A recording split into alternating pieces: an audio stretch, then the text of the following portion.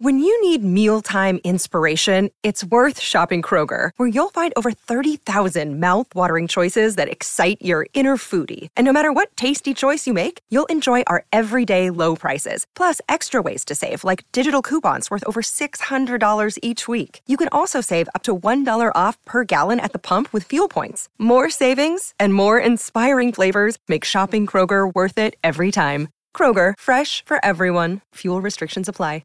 You are listening to the Fly the W670 podcast. It is season 3. It's episode 13. Pacoda Hates the Cubs 2024 edition. Carly, I feel like we've got that on rewind. Don't forget to listen, download, subscribe to the Fly the W podcast, and don't forget to leave us a 5-star review. In this segment, Carly interviews Craig Goldstein, editor-in-chief of Baseball Prospectus, to discuss the 2024 Cubs Pacoda projections. Joining me now on the Fly the W podcast, I'm glad to have back our old friend Craig Goldstein, editor-in-chief of Baseball Prospectus, and he is going to explain to you, the listeners, why Pacoda hates the Cubs. Craig, how are you doing today, buddy? I'm doing all right. I was sick last week. Still, people can probably hear it a little bit, but getting better. So, all right, I'm going to go here, and we're going to take a look right away. And why don't you tell our listeners first what Pacoda stands for and what it does? What it stands for? It's a backronym, so people need to understand that it was named Pacoda. I mean, this is forever ago. I developed it originally by Nate Silver, who is famous for many other reasons now, but it is a completely different projection model from when he used to do it. He used to do it, and this is not a knock. These were the tools at the time, but it was in Excel. Those formulas in Excel at the time. Right now, Jonathan Judge is at the controls of Pacoda, and we use it's a very advanced modeling technique, mixed models and various things that go and get involved into it. And so it stands for Player Empirical Comparison and Optimization Test Algorithm. It is named after Bill Pacoda, the MLB player. Again, Nate Silver named it that, and then again devised an acronym to fit that name, but we've stuck with it. It's a brand. It's BP's projection engine, and so people know it, and so we've stuck with it. So yeah, that's what it means. That's what it stands for. But it's a projection algorithm or model, much like many other ones that are out there. And I think what people have to understand is, and you and I just joke about this, you truly don't hate any team. You are literally just putting in data, and based on historical, player performance and all sorts of things. That's right. That's exactly what it spits out. But we know that baseball is a game played by human beings, and some players will excel, right, and others will take a step back. And then that's not anything anyone can predict. Correct. There are things that models are really good at that humans are not. Extending performance beyond the most recent season or two is one of them, and it weights the most recent seasons more than the previous ones. But we kind of lose track as people. Not everyone, to be clear, but I'm speaking in generalities here. But we tend to lose track of kind of the history of a player's history and underweight certain things or overweight certain things, and the model does better at those things than we do. There are things that people do better than any model will do. There are things. I was talking about this with Vince Gennaro of SiriusXM recently, and I was talking about, just sticking in the Central, Ke'Bryan Hayes. Ke'Bryan Hayes came back from an injury, and one of our authors wrote about this. Robert Orr talked about the mechanical changes that he made, that he started lifting the ball to the pull side, which is, if you read any modern analysis of hitting right now, that's what you want to be doing if you're looking to add power. It's not the only thing you want to do, but if you're looking to add power, that's what you want. And that's what Ke'Bryan Hayes has missed his entire career. He hits the ball incredibly hard, but he was hitting it to all fields, and he hits it on the ground. So now he's lifting the ball based on a mechanical change and pulling it in the air. And all of a sudden he was hitting for more power. He slugged over 500 after his return from injury. Okay, so there we have some anecdotal evidence, some small sample evidence, and we have to know that we, that we as humans can see that and can adapt to that and maybe build that into what we think Brian Hayes is going to do in the future. But the model only sees the full year. It weights all of those games as much as it weights his first four, before the injury. And it doesn't know that there's an anecdotal change, a mechanical change. It knows he performed better in those months, but it's not weighting the latter 2 months more than the former, than the beginning of the season. And sometimes that's the right way to do it. We can get deceived by small sample sizes, but sometimes it's actually the wrong way when someone makes a change. Spencer Torkelson is another great example of a guy who made a mid-season change that his overall stats don't reflect super well, but we know on that sample size there was an intentional change, there was a mechanical change, and something went, and things went really well for him after that. So those are just examples of what models do that humans, models might miss that humans are going to catch, but there are a lot of things that humans misestimate that models do a better job with. So let's take a look right now at the 2023 PECOTA predictions. You guys had Milwaukee in first place at 87, and Milwaukee, kind of did what Milwaukee did. They took the division, but you had St. Louis at 87 wins, almost the same as Milwaukee. I mean, we're talking about percentage differences here. And then you had the Cubs at roughly 77 wins, Pittsburgh 70, Cincinnati at 66. But when we look at what actually happened, Brewers slightly exceeded at 92. The Cubs slightly exceeded at 83. Cincinnati really exceeded over your models with 82. And St. Louis vastly underperformed compared to what the model said. What happened last year, in your opinion, that helped the Cubs beat out their projections by a few games all the way up to 83 wins? Well, I think Cody Bellinger, putting up a 5-win season. We know he has that latent ability. He obviously hadn't played to that level before. And if you look at kind of the underlying things, I wrote about Bellinger in September of last year. And Mike Petriello wrote about this, I think, in the offseason. Mike Axisa wrote about it at CBS Sports. Bellinger was a really interesting guy in terms of outperforming his I don't want to say his peripherals. His stats were really good. And no one's trying to say that he didn't he didn't do it. He didn't earn it. He put those wins up, right? And all those doubles and home runs all counted. And I think they mattered for the Cubs. But if you look at his average exit velocity, his 90th percentile exit velocity, these kind of things, the home runs that he put up, the extra base hits that he put up outperformed what his kind of combination of launch angle and exit velocity would have led you to believe. And that is what our metric DRC plus takes into account. It's some of what it takes into account. And it's what XWOBA expected stats take into account, things like that. So he's a really interesting guy. I still think he was better even on those metrics than we would have thought coming into the season, the way he had performed previously. He got healthy. I think the change of scenery helped him, that kind of thing. There are also interesting guys like Christopher Morel is a really interesting guy.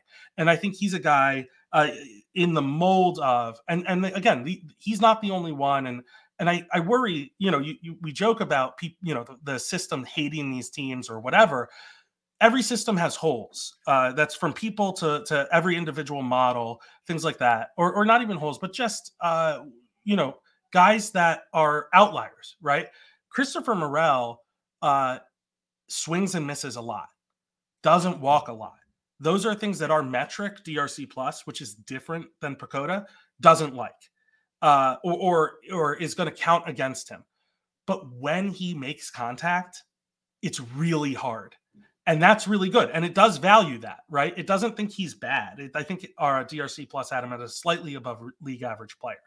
But if you look at OPS, what actually happens, something like that, he was better than that. He performed better than what our deserved runs created says he performed. So, you get a number of those guys and you can outperform in situations like that. I also think, defense is always hard to quantify. The Cubs, I think we talked about this last year, the Cubs heading into the season, up the middle defense was really, really strong.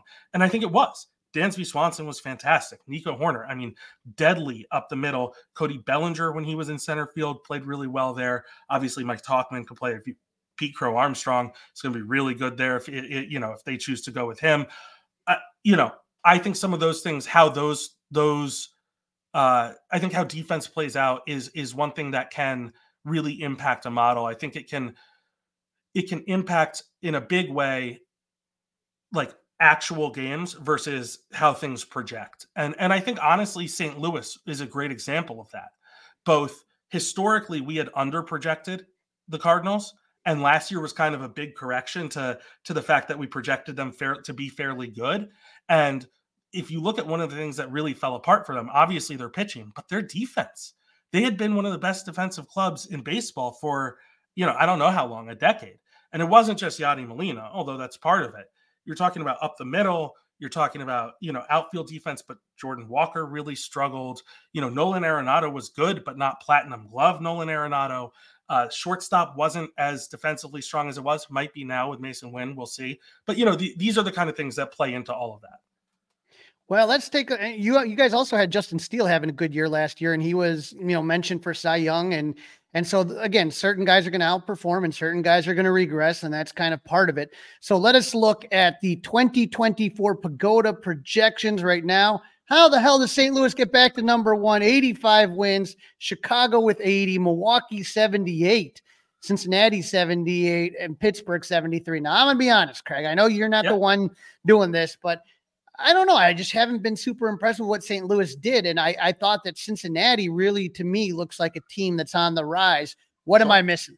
So, this is interesting. So I will also note that we run these every day. So our current ones have Chicago at 81 and 81, technically, if you round. So there are a few slight changes there.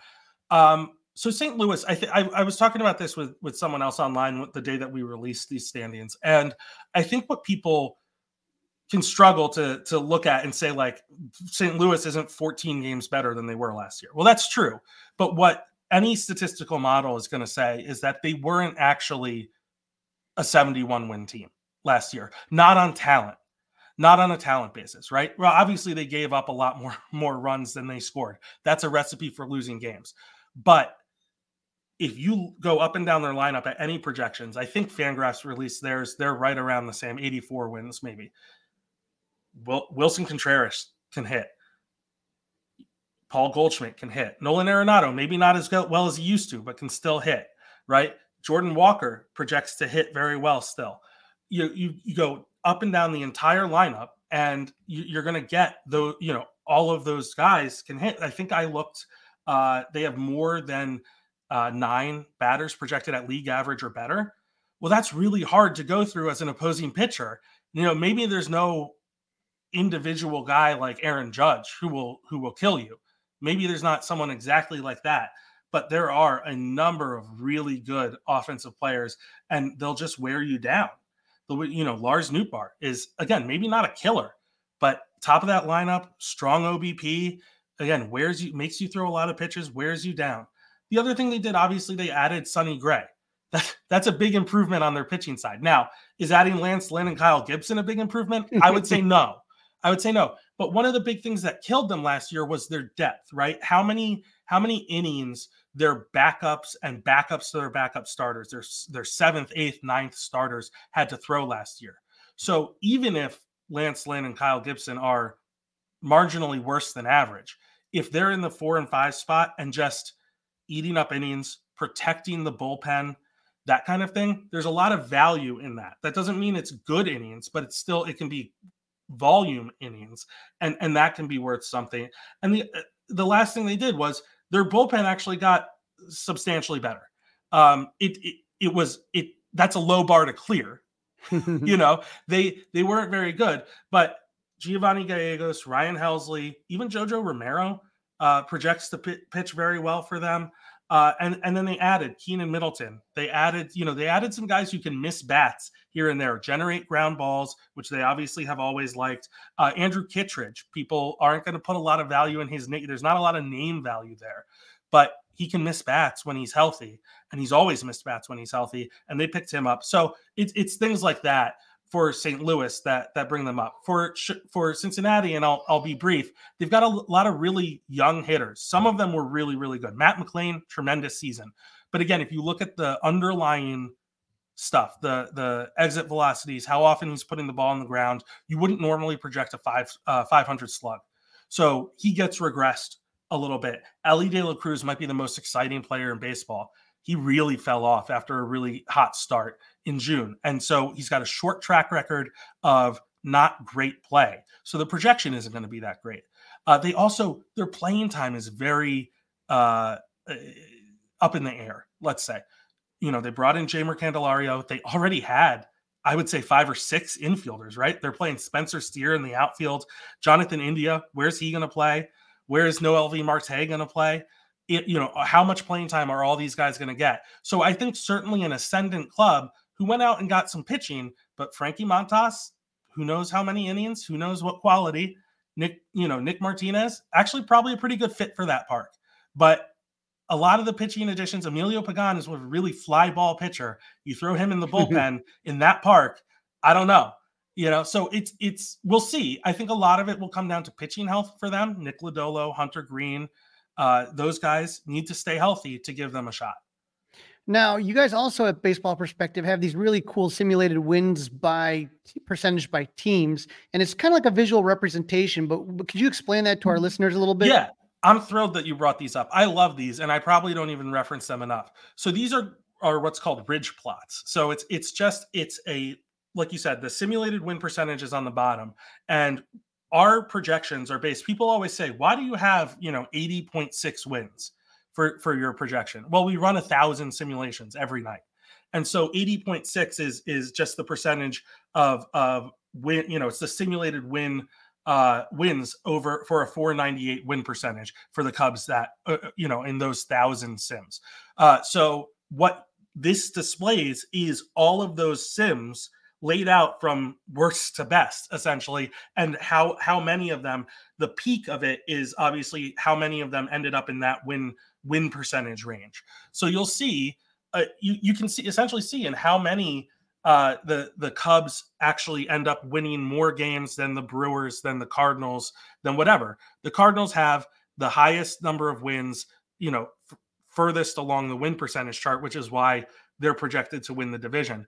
But you can also see that there are a lot of scenarios where the Cubs or even the Brewers win more games than the Cardinals or the teams ahead of them in the standings. It's a really helpful graphic, I think, to estimate also kind of the upside and downside of various teams. I think Pittsburgh, you can see, are so far back in terms of where the highest point of their ridge is. But if you look at the right tail, the most successful season, it's actually pretty good. And it's not that far back from some of the other teams ahead of them. So that might be saying on average, they're not that good a team, but because they're young, because there's some upside, in the optimal scenario, they might actually not be too bad. Like I said, you had the Brewers in third place. The Cubs, like I said, 81 wins. I could see that right now without making any other moves. That seems realistic. They had 84 last year, and you're taking away Stroman and Bellinger.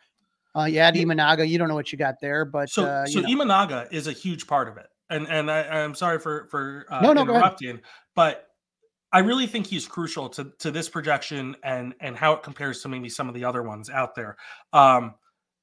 We project Imanaga to have a DRA minus. That's our stat, deserved run average, and minus just puts it on. It's an index stat. So we project him to have a DRA minus of 115, which is 15% worse than league average. That's really pretty bad.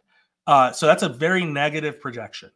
And I'm not saying that I think that's right. What I'm saying is I think that's the reason we're lower on the Cubs by a win or two than some of these other ones, because we have him projected for 145 innings. And if he's 15% worse than average for 145 innings, that's a lot of bad pitching, right?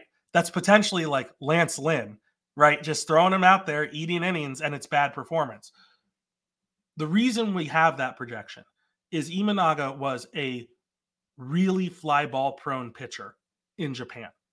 So we have his, I'm going off memory, but my recollection is we have his home run per fly ball rate at like 2 per 9, which is really bad, right? He was one of the bottom 5 home run per fly ball pitchers in Japan last year. I think maybe across the last 3 years. So he gives up a lot of home runs. Now, he gets swings and misses. This is not to say he's a bad pitcher. There are a lot of pitchers like this, right, that give up home runs, but if they're in the zone and they miss their spot, it's going to go a long way. We've seen guys like that. So the question is, if we're right on that kind of translation of his stats, right? And we know major league hitters can punish the ball in general. Again, this is generalities, a little bit more than the NPB hitters. And we know that if you make a mistake in the major leagues, it's just not only that they're stronger or more used to hitting for power, but just that there are the ability to damage the ball in general up and down a lineup is better here than it is in NPB. So that's some of that translation. That's some of that reasoning. I think if you go look at, again, I'm going off the top of my head, but I think Zips had a different home run per 9 projection, and he looks like a much better pitcher. And to me, part of it is he's landed in Wrigley, which is generally a good place to hit. So I am very curious how that will play out. I think he's a really good pitcher, and it might be a bit of a pessimistic projection, but I also understand why it's going there. Now, I saw this tweet from my friend Matt Clapp from the Blog Finds at the Blog Finds. And what he did is he went back and looked at the projected preseason by Fangraphs, followed by the actual win total. So not apples to apples, but similar. In 2016, the projected win totals for the Brewers was 69 games, and they ended up winning 73. 2017 is projected they win 70, and they won 86. And so you can kind of see going all the way up, other than 1 year, which I think they had a lot of injuries on. I'm trying to figure out which year it was. I want to say 2022. I think they had a lot of pitching injuries that year. But it seems like every year the Brewers outperformed what a lot of people expected while Craig Counsell was manager. Did you notice that as well? Sure. I mean, like we look at all our track record on this stuff. It's hard. There are a lot of reasons. Harry Pavlidis is fond of saying, and I think he's absolutely right, is that any projection is a playing time projection ultimately. And so what happens is how we tend to miss in these situations is, again, if Shota Imanaga is 15% worse than league average every time he goes out there, which isn't how it works, but let's just pretend. The Cubs probably aren't going to let him throw 145 innings. You're going to get Cade Horton in there, right? And Cade Horton might be better. And so we're going to be wrong not only we might be right on performance, right? If we're right on that, but we're going to be wrong on innings. And then we're going to get more Cade Horton innings than maybe we're projecting. And those might be better, right? Which is why he'd stay in the lineup. There's a dynamism to all of to how roster decisions tend to get made. Right. And I think this was one of the reasons we were often really off on St. Louis. What they were really good at, this is just a theory of mine, was cycling these guys off. Like they could get 3 great weeks of somebody. Right. And then as soon as they start to hit the skids, they didn't just keep running them out there. They turned to someone else. They always had someone else to rotate in. And so you can get really far off on playing time in that way, not just on pitchers, but, on the position player side too. Michael Busch or Matt Mervis, right? I mean, it's going to be Michael Busch, obviously, early on. But if he struggles and Matt Mervis comes in and can hit, we're going to get a completely different scenario than we have. And you can hedge your bets, right? And you can say maybe it's 50-50. That's not what we did. But let's say you did that. But then you're going to be wrong anyway, right? So there are a lot of ways to be really wrong on this stuff. And it can just play out in so many in so many different facets. And so the manager part of this is obviously the decisions that they tend to make. I think what Craig Counsell is often known for is his deftness with the bullpen.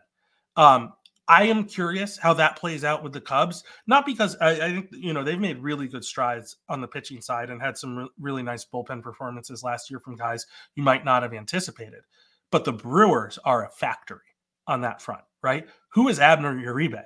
Okay. But, he comes out with a sub-2 ERA, right? And it's like how many, they just do that with a guy. Every year they have like a guy that does that.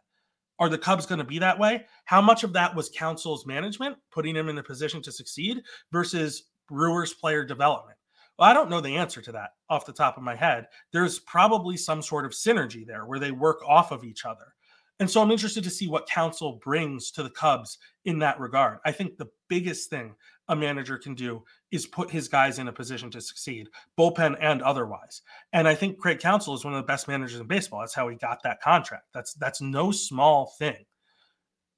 But it also depends on the talent in place and how the front office and Counsell work together to adapt what they're doing and are on the same page and that kind of thing. And that might take a year to iron out. I don't know, but it'll be very interesting and something we're certainly watching. All right, Craig, I'm going to give you one chance to speak to the Cub fans and let them know why you think the Cubs are going to be successful this year, why you think that the Cubs may be on that 90th percentile of wins. What should Cub fans hang their hats on for a good season? Boy, putting it to me. So I think, I'm not down on the Cubs, honestly. I think it was really interesting when I wrote an article during our PECOTA week, which happened last week, about teams PECOTA likes and dislikes. And for my dislikes article, I wasn't sure how to categorize the Cubs. I knew it wasn't like super positive, but I was very curious how Cubs fans felt about this team. And frankly, based on the response I got when the standings went live, it was kind of, they don't know either. Or it's mixed. It's mixed among the fan base, right? A lot of people are unhappy with the front office, wanted to see kind of a bigger swing.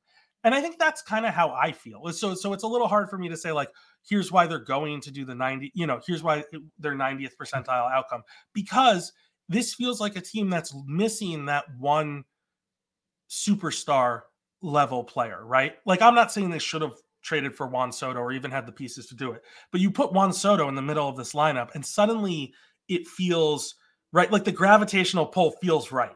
Whereas like now it's a little, there's no one to hold that center in that exact same way. And I'm not saying I think Cody Bellinger is the answer. He was last year. He performed like it. But there are a lot of reasons to think Cody Bellinger isn't going to be that Cody Bellinger again. And so I'm not saying the front office made a mistake not going for him. But I do think someone in that vein, the Cubs were just quiet throughout the offseason up until January. I liked the Bush trade for them. I liked picking up Yency Almonte. I actually think they've done a nice job, like I said, with the bullpen, putting in a bunch of arms that are pretty interesting and that can work. And I think that was something that they went and got Jose Cuas, at the deadline, but they were running out of guys, right? They threw Marcus Stroman back there for a little bit, all this kind of stuff. I think they kind of set themselves up to have a better situation. And I think if this Cubs team is going to hit their 90th percentile projection, let's say, this is different than what you asked me, but I think if they're going to, it's going to be because the pitching is better than we project it to be, then maybe I even think it is. I was not a huge fan of the Jameson Taillon signing. Not that I don't like JMO, but the track record there, I was a little surprised at the time. But Cade Horton, I mentioned him before. I'm interested to see what he brings to the table. Jordan Wicks, what can he do? I know it's going to be the back of the bullpen, back of the rotation. I'm not saying he's like a number one starter or anything like that. It's the young guys, right? I mean, like that's where it'll come down to. And I think it can be the young guys in arms. Shota Imanaga, not a young guy, but a new guy, right? Like how those guys perform, I think is going to dictate this. Justin Steele, can he keep it up? Not have those last 6 starts or so that he had at the end of 2023, where I thought maybe he's a Cy Young guy and the last 6 starts kind of tailed off. I think it's going to be those guys. And you can say the same on the hitting side, right? I mean, they have so many options. What is Pete Crow Armstrong going to do? What is Michael Busch going to do? What are we going to see at third base? Are they opening a spot for Matt Shaw that quickly, right? Who knows right now? There's a rambling answer to hide that I didn't have a good one for you, but I really do think that's the case, though. I mean it. It's rambling, and it's. No. I'm going to tell you honestly. If you talk to most Cub fans, they're on the same boat. We don't know what this team is, and there isn't. Who's the guy that scares the opposing pitcher when you go down that lineup? Does that person exist? And who knows? And so there's a lot of, well, what if Seiya Suzuki's that guy he was that last month and a half of the season? Exactly. What if this? What if that? So there's a lot of uncertainty, I think, going into it, and all you can do is just say, thank God we're in the NL Central, thank God we're not in the East, and thank God we're not in the West. And here's one bit of positivity, obviously. So look, we had to, Patrick Dubuque, one of our editors and authors, wrote an article last year about how we missed the Orioles by 26 games, right? On our projections. When you make projections, you gotta do stuff like that. And that, I'm serious when I say we go back and look at it. Oh yeah. But we missed the Orioles by 26 games. And I think everyone thought the Orioles were on the come up, right? So, but again, when you have a short kind of statistical track record, there are wider margins of error bars, that kind of thing. The Cubs have a lot of these young guys with relatively short track records. I mean, Pete Crow Armstrong, our defensive projections don't like him for whatever reason. Now that's insane, right? I mean, the guy is Gold Glove quality outfielder. So the projection might not like his overall, WARP or whatever, his wins above replacement, but he's going to be better on the defensive side. So you can already kind of erase that. It was just a small sample size kind of fluke kind of thing. His bat, it might be right on. We have him about 15% worse than league average. We don't know what the bat will be. But these young players with very minimal track records, especially the ones that fly through the majors, fly through the minors, excuse me. Matt Shaw, for example. Pete Crow Armstrong is an early 20s, right? It's not like he spent a lot of time in the minors. It's going to have a different kind of, it's going to be more conservative with those guys than I think it would be with someone who has a longer track record in the minors. And teams are changing how they matriculate guys through the system.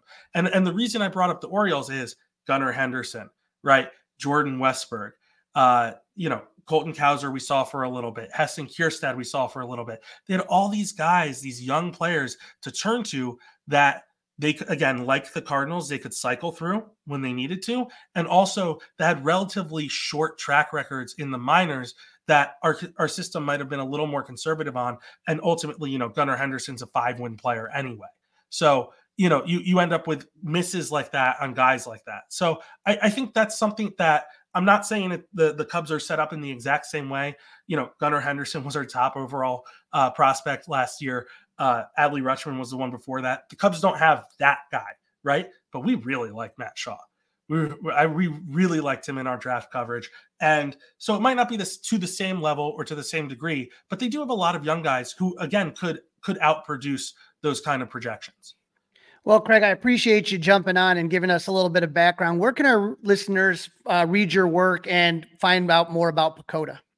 Sure. Baseballprospectus.com. We have a whole page that our PECOTA projection page. It's got all our articles from PECOTA week. We have a podcast where we discussed our standings. I was not there. I was sick, as I said.